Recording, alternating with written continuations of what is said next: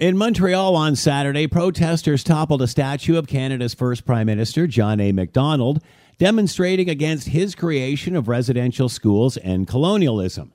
The debate of what historical references remain and those which do not is ongoing and not my intention here. I think the greater message is lost when protesters feel free to tear down statues of our past. Wouldn't it be better to install a plaque at these monuments to tell the whole story? Is destruction better than education? It seems ironic that today's society zeroes in on yesterday's leadership and blames them for all our current woes. I hope they are all opening up their own vaults and searching their own family trees to see how their family reacted to certain positions of that period.